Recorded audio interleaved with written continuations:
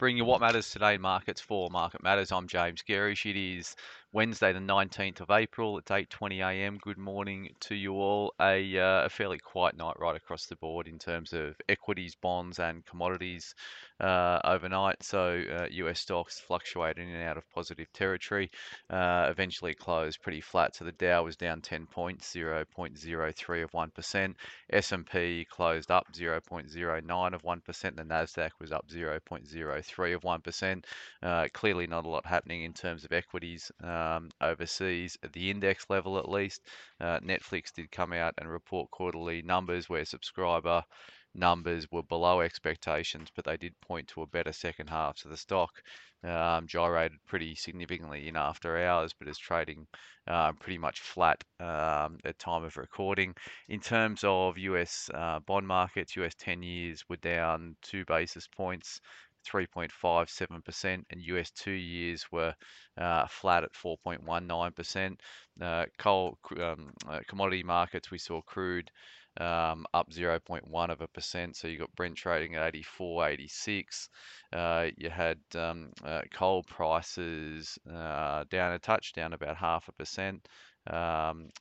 We had gold prices up 0.5%, so they're back up through 2,000 US an ounce, trading at 2005. Copper prices are also up 0.5%. They're trading at 408 a pound. So copper's one we've written about in the last couple of days. They've been defying this recession fears that are playing out globally. So the copper price is certainly not pricing an imminent recession. Iron ore futures trading at 118 bucks a ton, down 1.5%. In terms of iron ore. The ETFs we track over in the US market, mostly higher. So the lithium ETF put on 0.7%. The copper ETF, which is a basket of copper companies, added 2%. So it's a positive read through for copper stocks locally. The uranium ETF fell 0.3%. The US dollar was down back below 102 102 for the dollar index, trading at 101.74, and the Aussie was trading at 67.3 US cents.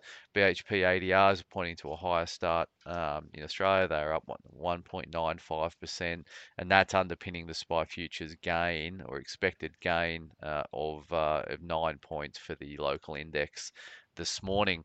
There's not a lot from a company-specific point of view out today, so there's a couple of broker moves.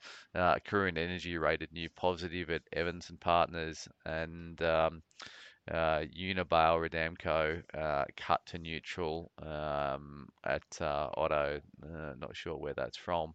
In terms of earnings today, there's no companies out with earnings, and the economic docket is only populated by the March Westpac leading index.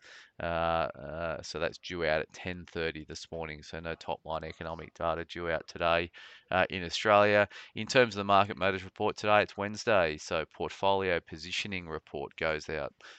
We speak about the performance of our portfolios over the past week. We highlight stocks that we're interested in, or we rehash or refocus our thesis on companies that are held in the portfolio.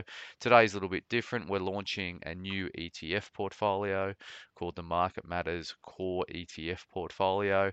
More of a passive approach that could form the core for many investor portfolios.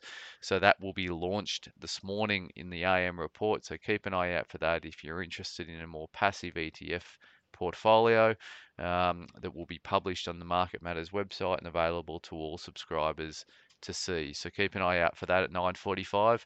As always, thanks for starting your day with Market Matters.